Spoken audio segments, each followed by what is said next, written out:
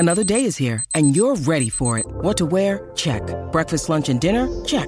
Planning for what's next and how to save for it? That's where Bank of America can help. For your financial to-dos, Bank of America has experts ready to help get you closer to your goals. Get started at one of our local financial centers or 24/7 in our mobile banking app. Find a location near you at bankofamerica.com/talktous. What would you like the power to do?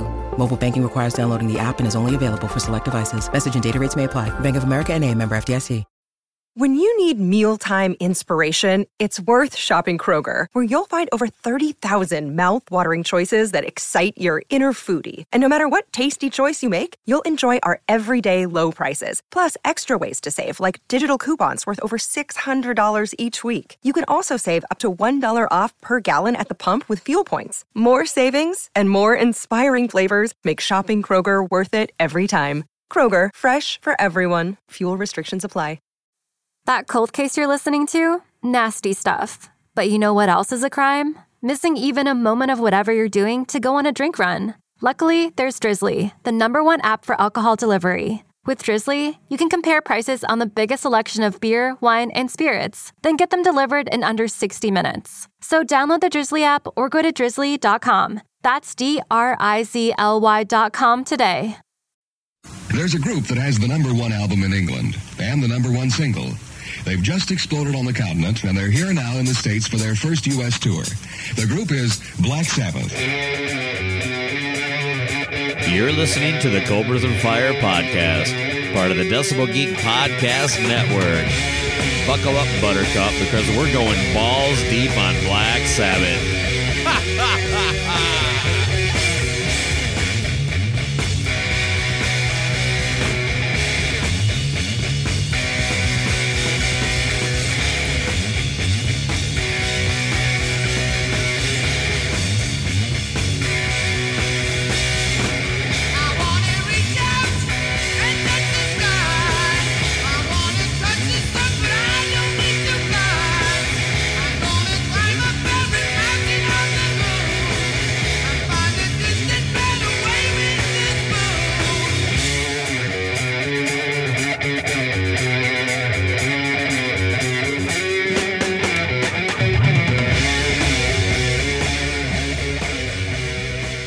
Welcome to Cobras and Fire.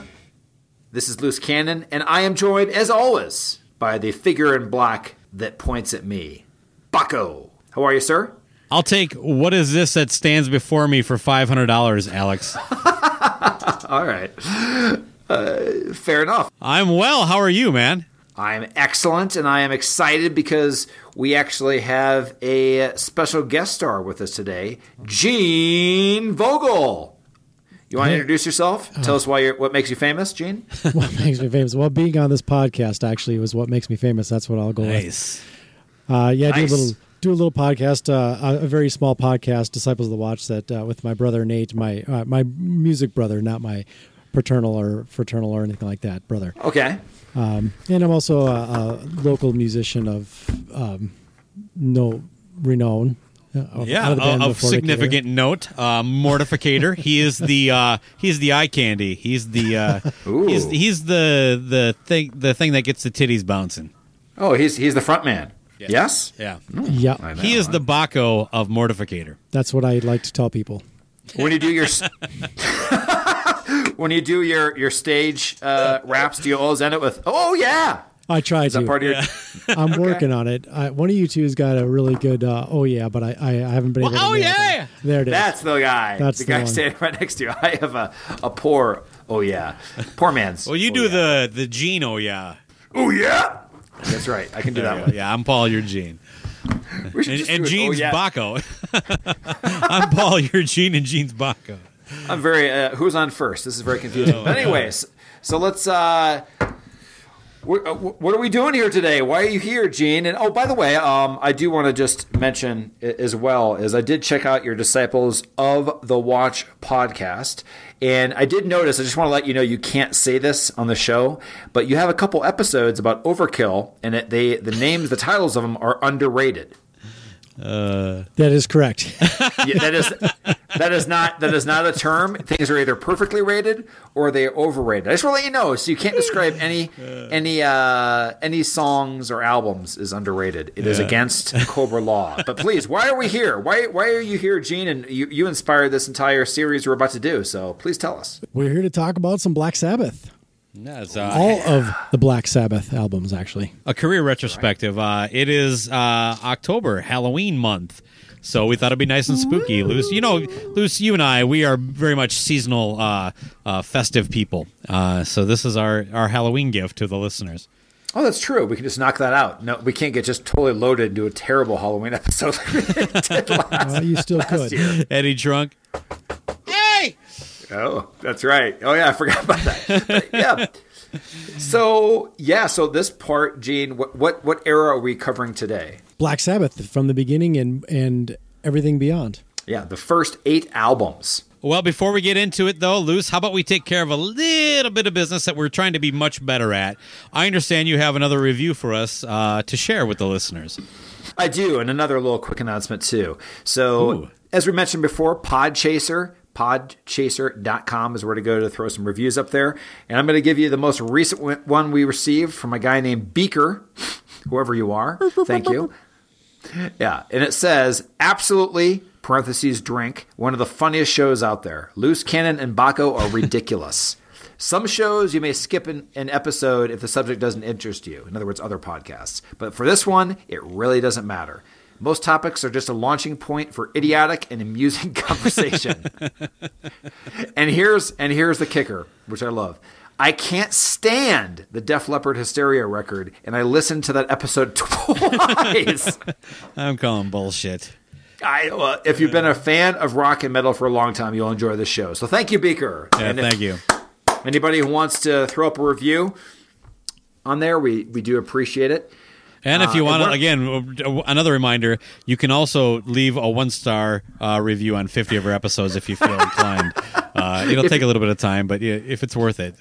It will, but you can do it faster if you live in Montreal. Okay. Oh, they got great Wi-Fi at Tim Hortons. They do. Yeah, oh, my God. Tim Hortons Wi-Fi is a gig, I think. Go back a couple episodes, and you might pick up what the joke is there. But can I interject one more thing? I just want to make one. Oh yeah, absolutely. What do you got? Okay, so we are available pretty much everywhere already. Stitcher, iTunes, SoundCloud, etc. But now, as of today, recording this episode, we are now available on Spotify. Ooh, so nice. Definitely check it out. Just type in Cobras and Fire podcast. And boom, we'll show up there, and you can just click the follow button, and you'll get a notification every week on Tuesday when we put out a new episode. And so you got all your music and your podcast all in one place. So wherever you listen, awesome, but there's one more place. I'd also like to get back to mentioning some of our, what we like to call Cobras on Fire.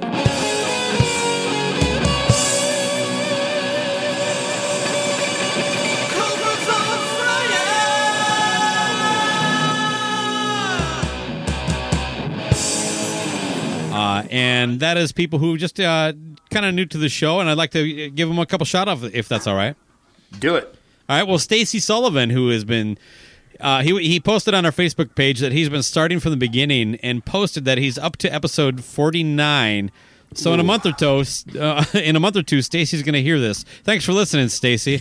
And a guy named Kenneth Roy. He basically said he came in because of the whole bracket challenge thing, which turned into a fucking disaster. But besides that, it was very good for us because we got Kenneth Roy. He recently posted saying he's just started listening as well, but he checked out our most recent episode just to get caught up, and he thinks the guy we're talking about is a douche. But he said, well, let me just say this. We like to welcome you both. Share our episodes, comment on our posts, join the Cobras on Fire Facebook group, interact in any way, and we may just mention you on the show. Everyone is welcome. And don't forget, you can find us on Facebook at facebook.com/CobrasFire, where you no longer can leave us a rating, but you can give us an A. And you also do us a solid by giving us a positive review on iTunes. And we're, of course, I want to remind you, on Twitter, slowly growing, at CobrasFire. And if you haven't checked out Podchaser, which Luce just mentioned, and read a review from a wonderfully handsome man or woman named Beaker, definitely do so and leave us a rating there as well. Everything helps. There we go. Yes. I hope it's a woman. Yeah, I do too, actually, now. It's like Beaker, yeah. That sounds hot. Dropping on some Black Sabbath and getting sexy. Are we born again? All right. Can you actually get sexy with Black Sabbath? Maybe one or two songs, kind of groovy. We'll get into that later on. Yeah, I'm sure that the album that always gets the ladies is Forbidden. You throw down. That's like playing. That's like the second side of Led Zeppelin 2. Getting groovy. I want to cut you off, but that's gold, baby. Gold. Okay, all right. Go ahead. No, where are we at? We're talking Ozzy era. Let's talk the beginning of Black Sabbath. A little bit of history. Do you want me to lead on this one, buddy? Please, yes. I would like some history. Well, it was like, I don't know where Ozzy came in exactly, but they were called the Polka Tuck Blues Band or something like that. Is that right, Gene? That sounds very right. Okay, all right. And they eventually became Earth, and then they were more of a bluesy band, and then they walked out of practice one day and saw a movie sign for the movie Black Sabbath starring Boris Karloff, and Geezer Butler was like, we should call the band Black Sabbath. That's more John Lennon than Geezer, honestly. But anyway, so then from there, they just kind of started writing satanic songs and worshiping the devil and, stuff like that. All right. Sure. Gene, did you want to add anything there? I'm just trying to fit in with the flow of what you guys got going. Well, you're the guest. We have to. You work so well together. I don't want to interfere with the flow whatsoever. Don't be afraid to step on us. Yes, that's what I'm saying. Like when it hits you to say something, just fucking say it. I'll do that. Yeah, because no hurt feelings here. With how much work we do, editing wise, and all that kind of stuff. I mean, we probably lost 2 hours of material so far. Yeah. So. Well, I can tell you real quick that he's drinking asshole beer like you do. Ooh, what's the brand there, Gene? I'm very impressed already. This is Modest Brewing Company out of the great Twin Cities area here. And you got an IPA, you got some hoppy stuff. Do you have a variety of asshole APA, beers or just American Pale Ale? APA, yes. Yeah, I just want the 16-ounce silos, as we call them here in the greater Twin Cities area. Yeah, we've used that. I've used that term on the show here. See, it's not just me, asshole. Well, that's actually the pet names you guys have for each other. That's just so nice. Asshole and asshole. Very nice. Well, at least you have taste buds. So let's go on to. Tell them what you're drinking, by the way. Let's give Loose Cannon a guess. What do you think I'm drinking tonight? Coors Light or Bud Light? No, Mick Golden Light. Ooh, you switched totally over. different. Totally different. It's a special night. Expecting. It is a special night. Now, it's not a special night. It's pretty much an anniversary night when he busts out the Keystone, though. Because that can is insulated on the inside. I'm not sure if you know that. Bottled beer taste in a can. Because I can't drink out of a bottle like some kind of dirt bag. Let's move past this and let's could somebody cue the rain, please? May I begin with reading possibly the most awkward sentence ever put into an album? It's up to Gene. I'm okay with it, but if he's not cool with it, no. I got to hear it now. Okay. Inside I have the whole. It came out in like 2000. I'm using this as my guide, but it was the whole black box. Does anybody own that here? I do not. I know what you're talking about, though. Do you have it, Gene? I do not. That's all the Ozzy era records, right? Yeah, it's all 8. Wait, the Ozzy Osbourne years you're talking about? Yeah. Yep. Well, it's a box that has all 8 records in it. Yeah, so it has all the liner notes and whatnot in the CD. So I'm just going to read this, and this is on the debut. So here comes the rain, and here's the a little more color that they want to provide you as the listener. Still falls the rain. The veils of darkness shroud the blackened trees, which, contorted by some useless violence, shed their tired leaves and bend their bows towards a gray earth of severed hard wings. Among the grasses, poppies, Jesus Christ, this goes on forever. This is one sentence, by the way. Bleed before a gesticulating death. And young rabbits, born dead in traps, stand motionless as though guarding the silence that surrounds and threatens to engulf all those who would listen. How the fuck can you say that in one breath to begin with? Well, I don't think he can. Oh my God. Anyway, the writing here. I mean, this is like a person that just got a dictionary. Oh my God. This is like Ralph Halford's thesaurus that I just did. Yeah. Gesticulating. You never read that? You never read that, Gene? I haven't read that till today. I opened this up for some additional material. I'm like, that is what the sleeve said when you bought this album back in the day. I have not. That is the first time I've heard that. So is that what's written inside the upside down cross? This is what's written on. Like if you were to open, I'm guessing this was either on the sleeve or on the back of the album somewhere on the LP because it is. We're talking the first record, right? Yeah. This is the first record. Yeah, it's got the creepy ass cover, and then you just flip it open. It just says Black Sabbath in their logo at the time. It changed, and then this underneath it. It's not like written inside a cross that's upside down? Nope. And by the way, that was just the first sentence. I'm not going to burden the audience with the second and third. So, but anyway. Well, yeah, After the Rain, we get into the very first song by Black Sabbath off their album Black Sabbath, and the song is called Black Sabbath.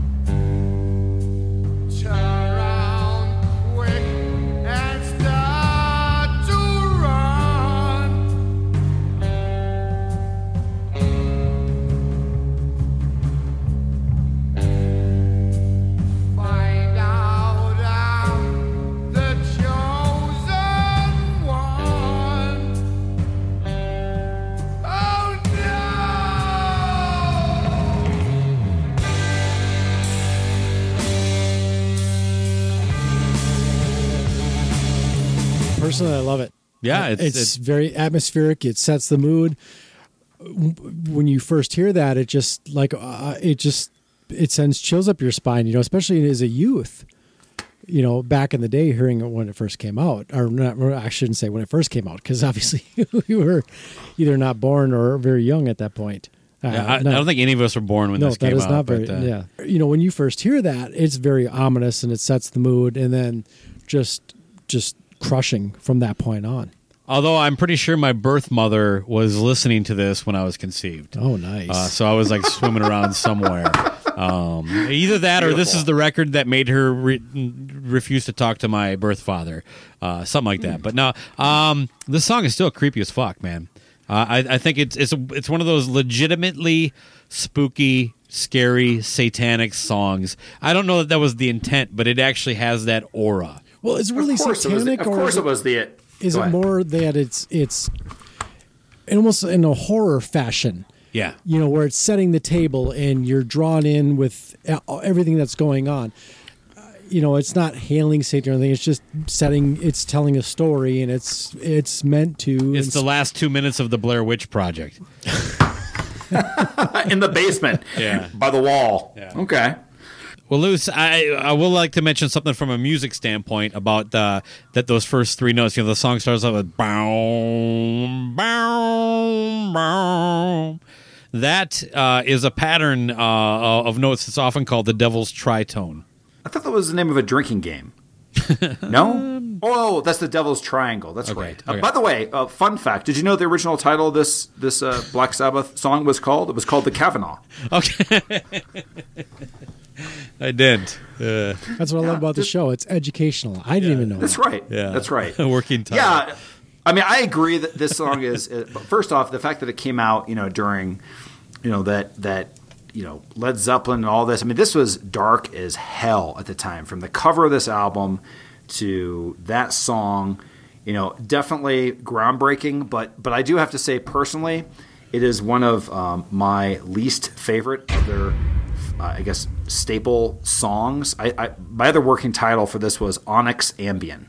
I mean, it just goes so slow and sludgy. I've seen Black Sabbath after the reunion, I think twice, and every time they played this, I was like, I get the iconic part of it. I respect all of that, but just personally, compared to a lot of the other songs that I love much more, it just doesn't do that much for me. But it did just spook me out the first time I heard it. But that's, we're doing this is like Fox News. It's fair and balanced. You know what? One thing about this entire record is that it very much sounds like a first record by a band. Like it doesn't really have that like proper flow. Other than like I think side 1, side 2 kind of gets a little weird. Sure. But I'm amazed because this is recorded in one day, and then is it one day? Yeah, it's one 12-hour day. And they basically, kind of ran through it live. How good it sounds. It still sounds amazingly crisp, just sharp, actually better than some of their later stuff. And agreed. I think Roger Bain deserves a tip of a hat there. But I love how, like, Ozzy's voice still hasn't developed, but it still sounds like Ozzy. Because we've talked about it in the past, like where you get into a band with a little bit of depth in their career, how fun it is to go back and listen. And it's a lot like listening to that first Kiss album, how raw and dirty it is. This album is like, I still sound like Ozzy, sort of. It's kind of cool that way. I guess I never noticed. What do you have to say about this, Gene, in general? I think it's a phenomenal album. It defined heavy metal. I mean, you had Deep Purple who were kind of laying the foundation. You had Zeppelin who was laying the foundation. And then all of a sudden, here comes Black Sabbath, which just, and there was other bands too that I know. Blue Cheer. People bring out all these other bands. Blue Cheer is a great band. They suck. They don't suck. Iron Butterfly. And there was other ones that were trying to inspire like these occult type iconography and such, and none of them were able to do what Black Sabbath was able to do with one album, and it set us on the path to where heavy metal became to what it became. It's weird because I have to listen to this album in order. I really almost have to. There aren't songs I listen to on here. I have to listen to it from beginning to end. It's a good album from beginning to end, in my opinion. Listen, yeah. Yep, this was one when I got a record player. I had to pick it up on vinyl because I had to have this on, so I could just get in front of my record player and just listen to this thing, flip it over side 1, side 2, and just take the whole thing in. It's a beautiful piece of work. Yeah. Again, point counterpoint. I do get a little more positive later. I do like this. Well, this is not even an album. This EP. Can we call it an EP? No, it's a full album. Okay. It's longer than Slayer's Rain and Blood. It's almost 40 Is it a half hour after all? 38:12. Holy shit. Okay. All right. So we've got the thing I'll say too, as far as being innovative and everything, is that in 1970, Black Sabbath saw the future of technology and started a trend with their song titles of URLs. There are so many forward slashes in their catalog here. It is unbelievable. A lot of that was the record label doing, though. No, but WASP / behind the sleep. If you actually type that in to your browser, you actually get a 10% off code for Applebee's. But WASP isn't actually a song. That was something the record label threw on there is what I was getting at. They did that with a bunch of their records for some reason. On the American releases, I really don't get it.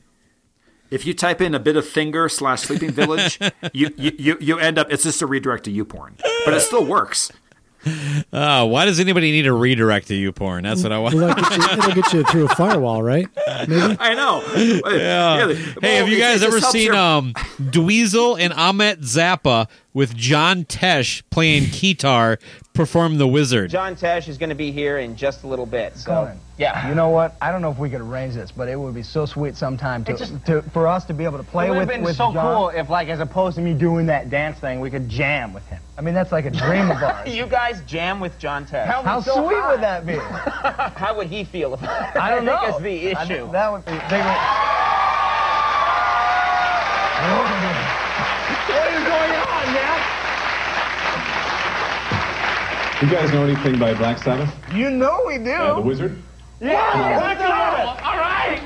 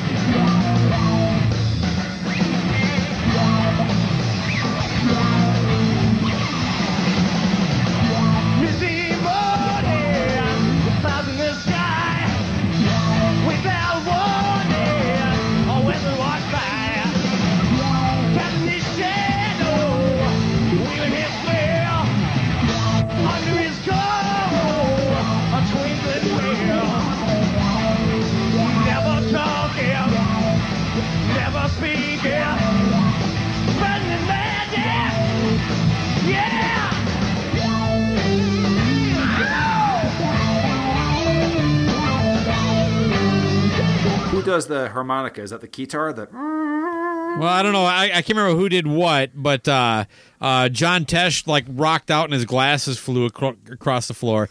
It was on Conan. But little fun fact about the Wizard. Much like my youth, I discovered a lot of hard rock through samples from rap. And the first time I heard a little part of the Wizard was, I don't know if either you know this, but it's a big part of Ain't Going Out Like That by Cypress Hill, the whole harmonica part. But anyway, so the Wizard, I like, basically on this album, I do like the song Black Sabbath. I'm just saying it's not my I just think it's overplayed. In general for this album, I mean, I like Black Sabbath, The Wizard, and NIB. And that's about it. This is something that I learned much later on, that the song The Warning is actually a cover song. Really? Yes. It's an Ainsley Dunbar cover. They didn't stray too far from the original. The drummer, Ainsley Dunbar? Yes. Yeah, Ainsley Dunbar's Retaliation.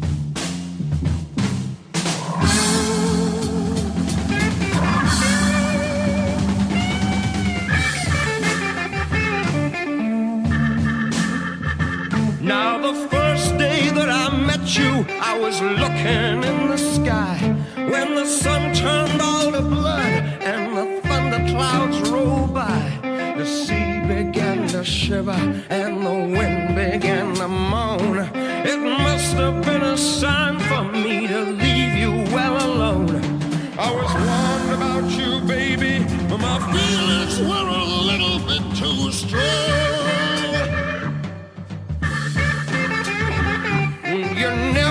The cover of the Crow song "Evil Woman" was a little bit odd, I have to say. That wasn't on the American release originally. That's correct. Yep, that was a special type of thing, but that was interesting. But definitely a cool thing for us Twin Cities guys, because Crow's a local band did well. You know, they made some money on that one song, I think, and then nobody's heard from them other than touring county fairs and all that stuff ever since. I love it. I mean, even Sleeping Village, it's part of the atmosphere of the whole package. It's a really well put.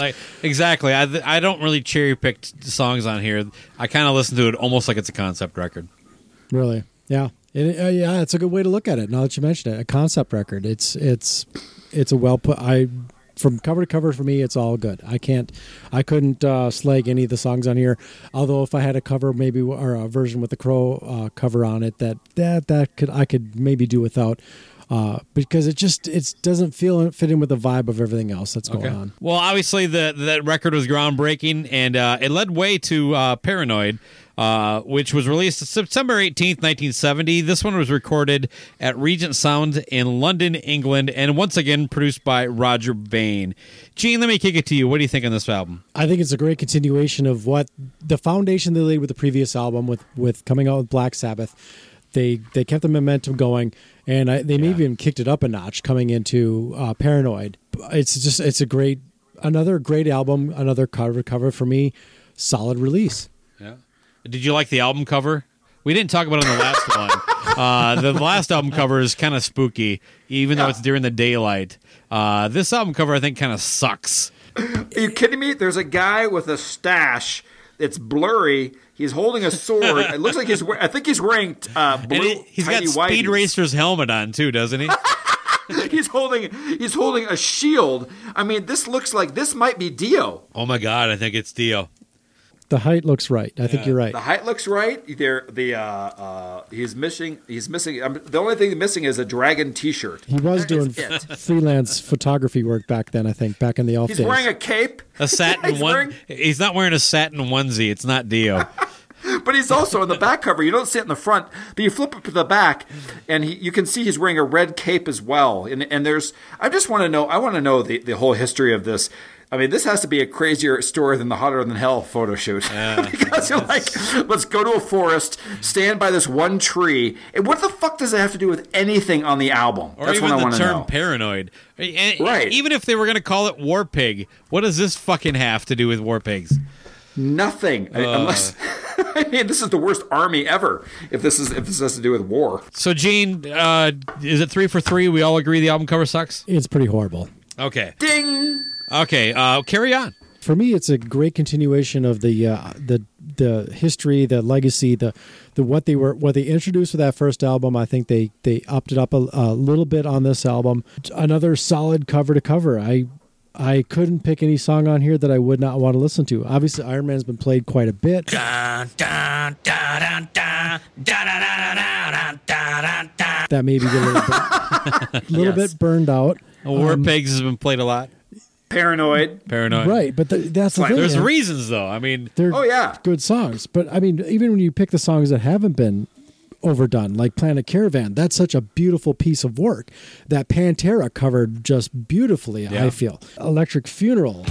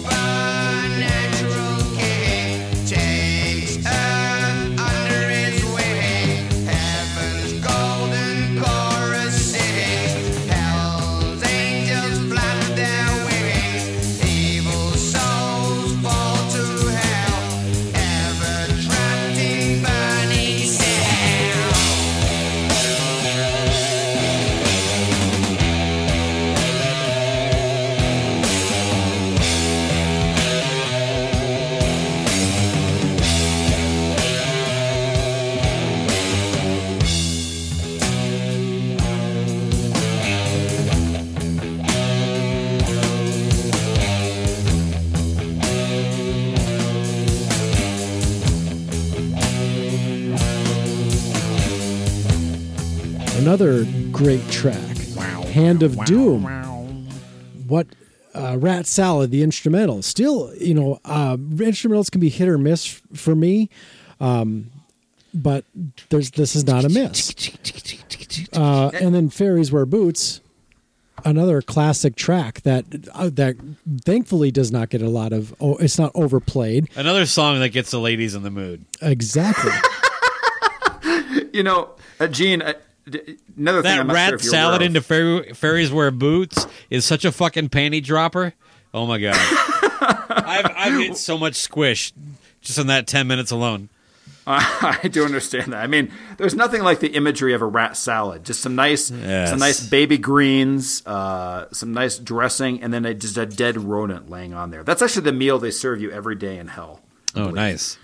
I mean, disgusting. But another fun fact for you, Gene, I'm not sure if you're aware of this, but if you type in Warpigs / Luke's Wall, you get an upgrade for double meat at Chipotle. Coupon. That's good to know. That's very useful. But the / thing I have to ask, though, like as far as, is Luke's Wall considered just the part where it ramps up the down, now? No idea. I feel like you're fighting me on this, Luce. I feel like you just can't accept it. Those aren't the actual titles. The record labels did it for a while, then pulled them out. Okay, what's still on the Spotify version and all my albums in front of me. Okay, great. It's not the song's called War Pigs. Okay, so is Jack the Stripper not Fairies Wear Boots? Correct. I'll have to research that because all my information in front of me seems to contradict your. The information in front of me backs me up. What is that? Wikipedia? Yeah. Okay, so you may have changed that yourself before the show. I did, actually, just because I knew we were going to have this conversation. Yeah, what are your thoughts on this, Gene? Do you have not Jack the Stripper / Fairies Wear Boots on any of your albums? I don't have my albums in front of me. They're all at home. Oh, I definitely had it on a cassette or two. I know exactly what you're talking about. Yep. I just know the history. And I read Martin Popoff's book, Black Sabbath, The Visual History by Martin Popoff.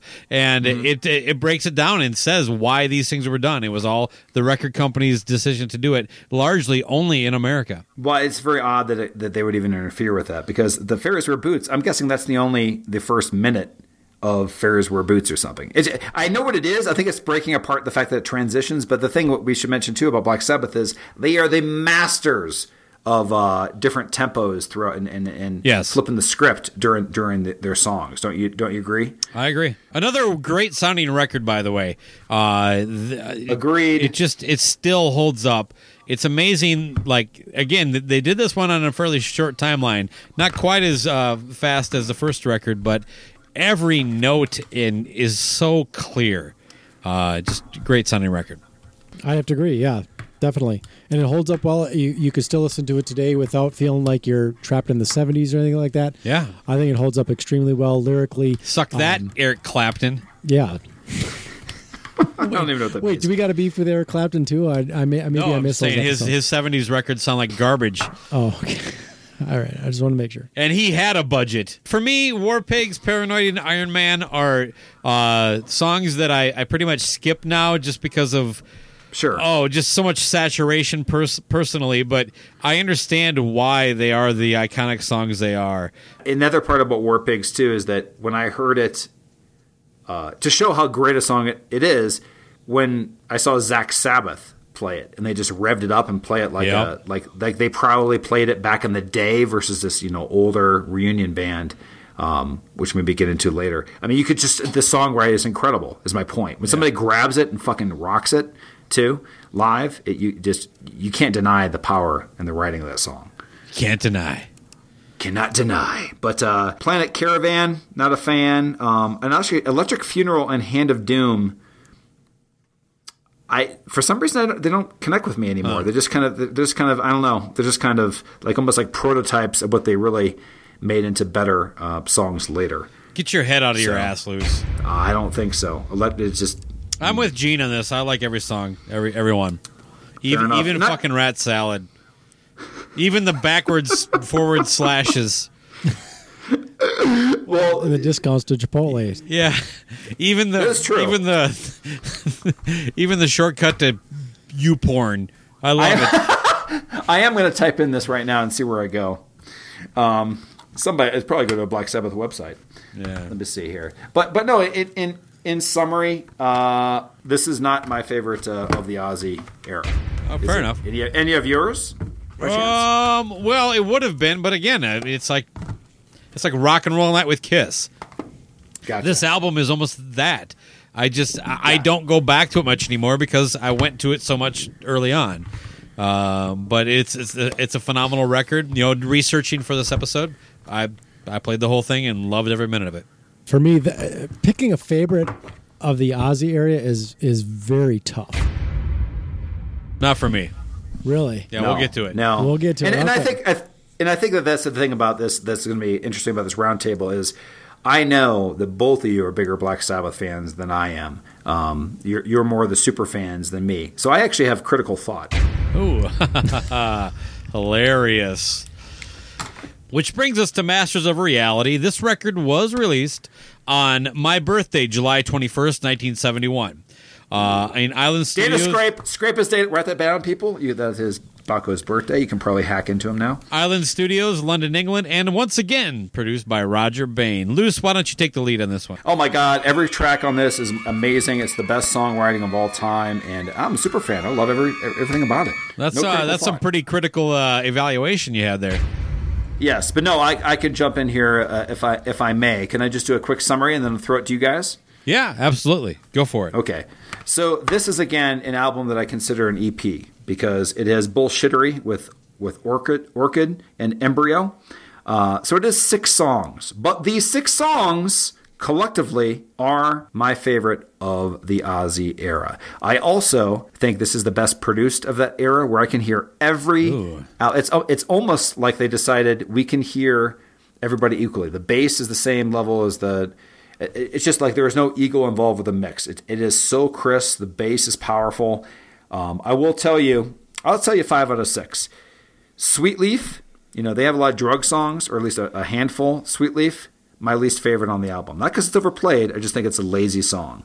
But everything else on here, they got the fast pace of Children of the Grave, Solitude, which is a basically the version of Planet Caravan that doesn't suck. And the best song on the record that I love hearing, if anybody play cover wise or when they played it live was phenomenal, is Into the Void. Oh my God, that fucking riff. Luce, and that's it. I cannot tell you how much you are wrong on almost everything you said. Okay, great. One of my least favorite records of the Ozzy era, Sweet Leaf, is the only thing I agree with you on. It's not just lazy. It's not a good song. It is. That's the best part. Literally, if you don't smoke marijuana, you don't like this song. Okay, I'll do Sweet Leaf for you. It is just a pothead anthem that is fucking garbage, All right now. Oh my God, I do not like Sweet Leaf. I don't like this record other than Children of the Grave.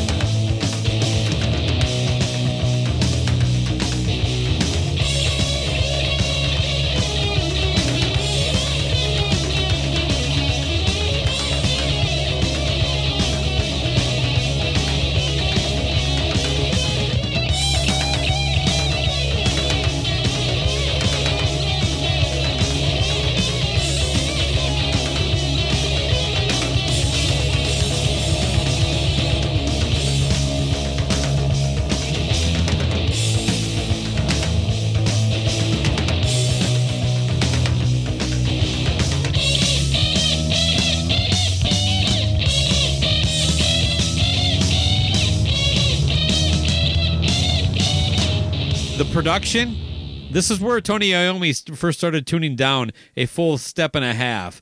And I think that muddied up the tone. And much like I was talking about the production of the first two records, those are the records you hear everything. You hear every cymbal tap or smash. You hear the bass clear. Everything is right there.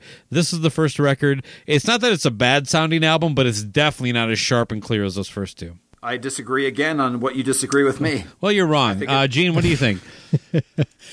I think I'm going to try to find a little bit, maybe. Actually, I'm going to have to go more loose on this one. Okay, fair enough. Maybe I'm a super fanboy with these Ozzy era ones. A lot of great tracks on this one. Into the Void is such a crushing, and the funny thing was, it's a great Ace Frehley tune. No, it's not. This was such a. I forgot that. But yeah, I got to jump in real quick. My come on. He just started. The working title for this is just called, when I listen to it, I call it Into the Sock. Into the Sock, okay. Straight shot. That was a song that actually somebody turned me on to, because apparently I hadn't heard this whole album when I was in my youth. Yeah. We were playing with some older guys, and my drummer friend and I, and we were playing some Metallica tunes.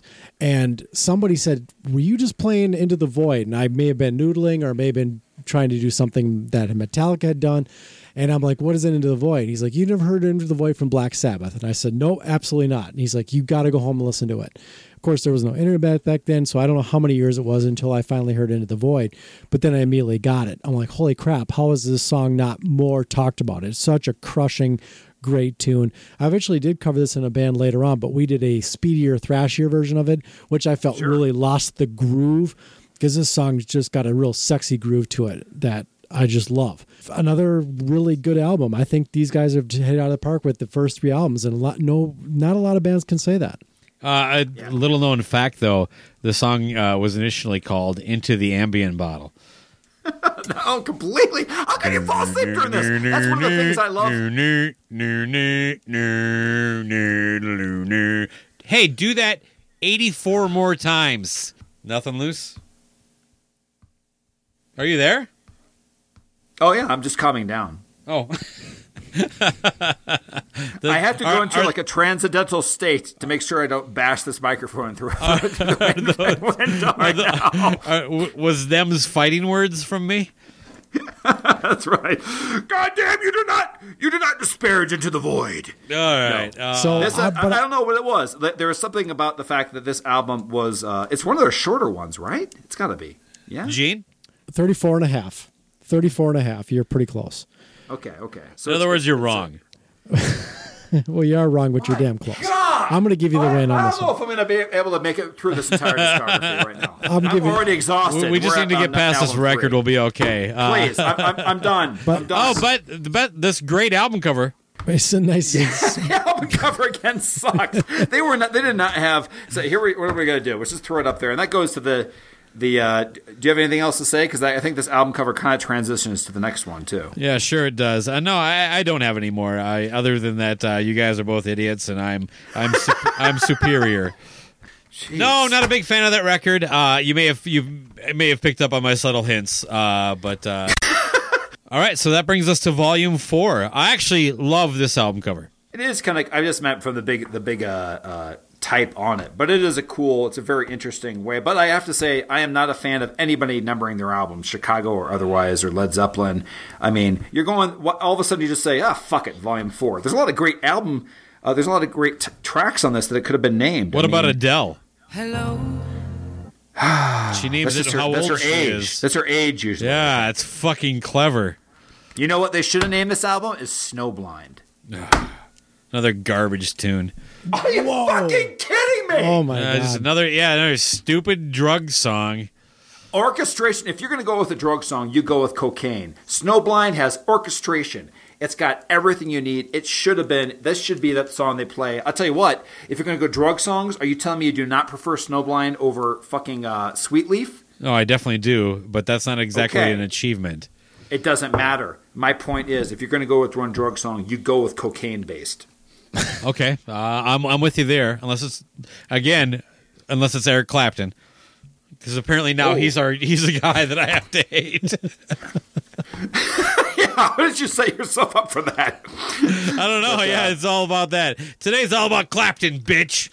I actually do like the song Cocaine. I mean, I'll go with, if I'm going to go with one Clapton song, it's going to be Cocaine. Yeah, that's better than this fucking Cocaine song. Actually, I'm not going to go with kids jumping off of balconies. That's not going to be my thing. Anyway, Gene, we're supposed to kick it to you. Volume 4. What are your thoughts? This was produced by Tony Iommi and Patrick Meehan, released on September 25th, 1972. And this one was recorded right here in the good old USA in Los Angeles at the Record Plant. Question, though, before you go on. Was there a falling out? They just want to switch? Was it because of Black Master Reality just had that terrible sound that you created, that you discussed, that they fired him? I don't know. I look, maybe they Make your own history, Baco. Make your own history. Now is your chance. Okay, yeah, they said, you know what, Roger? You're a dick, and Clapton sucks, and we're going with somebody else. No, I don't know. They probably just wanted to switch it up a little bit. You know what? I do know that Patrick Meehan took over managing the band around this time. And he probably was in the ear of Tony Iommi saying, like, you could produce it with me. Well, here I go again. Another for me, another really great album. I enjoy. Shocker. I know, shocker. But no, see, the thing is some of the songs that maybe you guys don't care for, with like that are maybe a little more brooding, a little bit longer, a little bit more atmospheric, a little bit maybe lulls in an album. Those really drew me in, and they're really appeal to what I like to hear. I like the up tempos. I like the pullbacks. I was just going to say that, just so you know, right now, Gene, that is what pulls me into things. So, same here, yeah, actually. Oh, really? Oh, wow. I just don't like Master Reality that much. It's not that I still own it, but compared to the rest of the stuff, it falls flat for me. This album is great. No, I tell you, the peak of this album though is FX. Yeah, easily. The FX is also another squish getter. Do you know they actually brought many to the producer? One of them was just them playing ping pong, but they decided not to include that. What the hell is it? What is the FX? They're just hitting something. Actually, here's the story. After smoking hashish, the crucifix hanging from Tony Iommi's neck accidentally struck the strings of his guitar, and the band took an interest in the odd sound and produced. An echo effect was added, and the band proceeded to hit the guitar with various objects to generate the odd sound, and it was a total joke, bro. Hey, guys, I heard something amazing just now. I think we just got our 4th track on the album. Yeah, I mean, other than the fact that it's the only song I listen to on this record, it's a total throwaway. Can you imagine adding this to a playlist? How about somebody listening to it and then hitting repeat, like the back button on their CD player? Hit one more time. Take the needle back. That was a gem. Oh God! Yeah, you took my joke there. That was where I was going with this album. Great. Well, that's what we like to do here, Gene. Yeah. But tell me, break it down. You're a fan of this album. Let's just reveal, show our hands. I am a fan of this album as well. Baco, yes? No? Yeah, I think it's great. Yeah, and this actually is the first one. What's the running time on this, Gene? You seem to be pretty good at this. 1, 2, 3, 4. Running time, we got 42:38. Yeah, it's one of their longer ones. That's what I was sensing. I wouldn't say this is maybe as far, I know it's tough because it is an album. I really enjoy it, but yeah, there are a few not as strong of tracks as maybe some of the albums are a little bit more, for me, complete as far as the first 2 albums from beginning to end, so to speak. But with Changes, I think they took a huge risk with that song, putting that out, and it works. I mean, I guess in a way it's Planet Caravan-y in a way, but it's not trippy. It's just it's a straight up ballad almost. Yeah. And coming from a doom band, doing with what they're doing, then all of a sudden here's Changes. Supernaut, Soul Blind, another great song. Oh my God, Supernaut. I mean, is there a better riff on the planet than... Nope. It's actually listed as John Bonham's favorite Black Sabbath song. Yeah, it's listed as a lot of people's favorite Black Sabbath. So, yeah, it's a pretty good track. I'll tell you what on that too is that was a compliment that I gave Baco for a Jesus Chrysler track for DDOA. Was this it reminded me of Day Tripper and Supernaut combined because it's that long kind of riff. You know what I mean? Like it's like a 10-second riff. I love it. Yeah, that's a good point. Yeah, it's not just a quick hit and kind of in and out. Yeah, it's like Tony's the master of the 2-measure riff, and what's this about a 4-measure one? It's long. It's long. Yeah, that's a good point. Snowblind is basically Sweet Leaf Part 2. No, just now. Disagree now entirely. we're talking about cocaine instead of pot.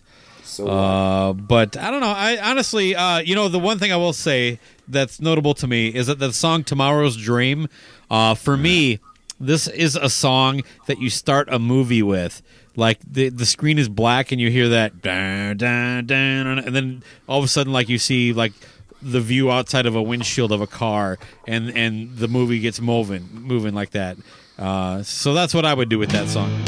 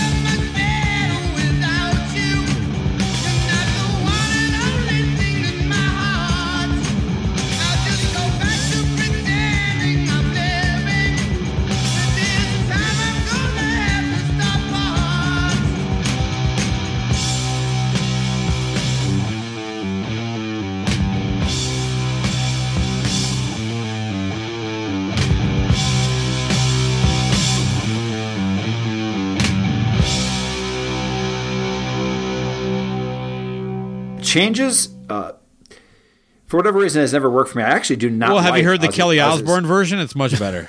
I'm feeling happy. I am so sad. I lost the best friend that I ever had.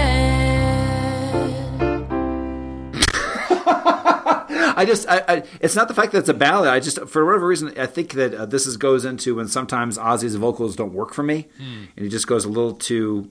But tomorrow, I remember when my first introduction to the 70s Black Sabbath, and we're not going to cover it obviously, but was just to mention at least, is the whole Soul Our Soul for rock and roll, which my God, is it a greatest quote hits album. Not that many hits on it, but as far as album tracks, Sure. and Tomorrow's Dream was on it, which I was like, it's all right. But and Snowblind was on it. But what interested me in buying this the most is the fact that I think of the first 4 or 5 albums, this has the least amount of tracks You know what I mean? Like, it's a lot of more deeper tracks. Wouldn't you agree? Like, if you're just a casual fan, like, this is almost all new. It was like almost all new. Except I think for it's those almost 2 a fact, songs. right? I mean, it's got to be. I like this album a lot. I'm actually not that much of a fan of the production. it's very it's to me. Their albums go in pairs. I always look at the first 2 together, and I look at Master Reality and this album together, and then the next 2 together, and then the last 2 together. Honestly. Okay. Well, the instrumentals, I've always liked Laguna Sunrise, and it's a great instrumental. Yeah.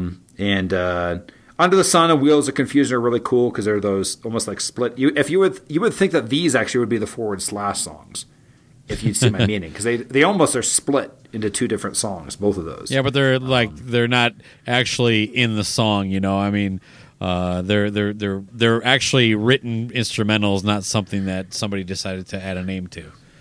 Their working title for Wheels of Confusion was one riff for 3 minutes. I mean, one chord for 3 minutes. I like Wheels of Confusion.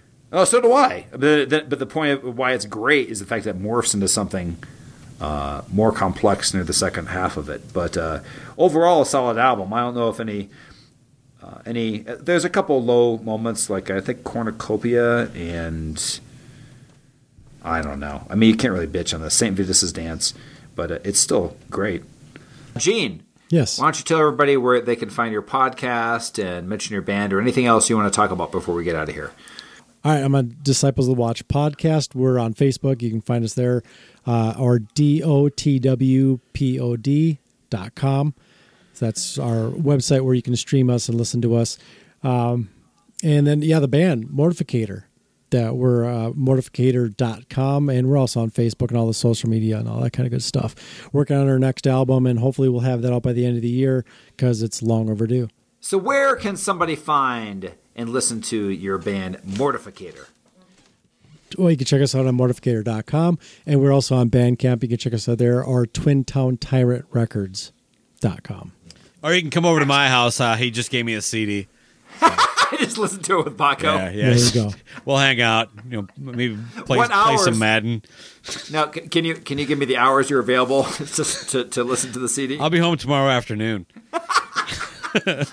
What day? Just tomorrow? Oh, it's Saturday. Yeah. Okay, good. That's perfect. I'll add it to my schedule. Send me an invite. Yeah. Okay. Yeah, an Evite. Yeah, it's coming your way. No, not an Evite. Just on Outlook. I don't need to get fancy with your Mortificator listening sessions. Yeah, well, that kind of hurts, but fine. Oh, okay. Fair enough. And Stitcher is the main place you can find Disciples of the Watch, correct? Yeah, Stitcher. We're on Stitcher, and as well as our website, dotwpod.com. Cool. All right. So where you can hear them talk about my favorite Black Sabbath album, Forbidden. Spoiler alert. Yeah, spoiler. Anyway. Rock's not dead. It's Snorting Sweetleaf. Smoking Snowblind.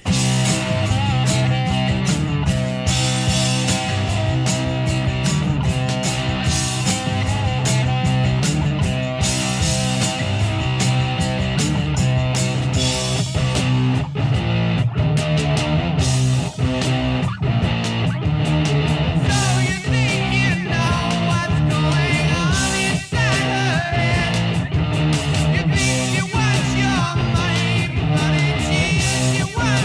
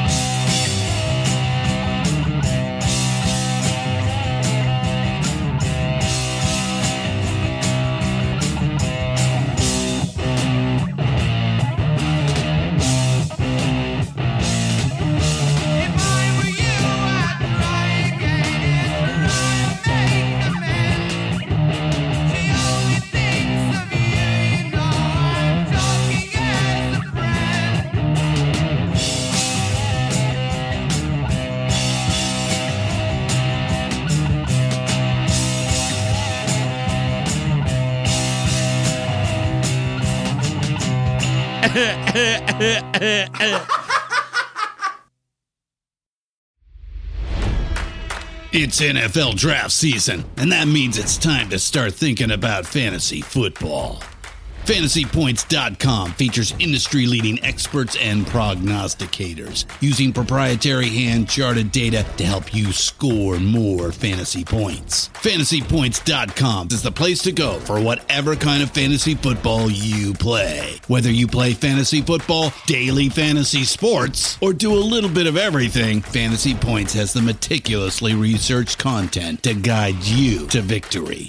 And why wait for the fall? Fantasy Points also covers the new spring football league, the UFL.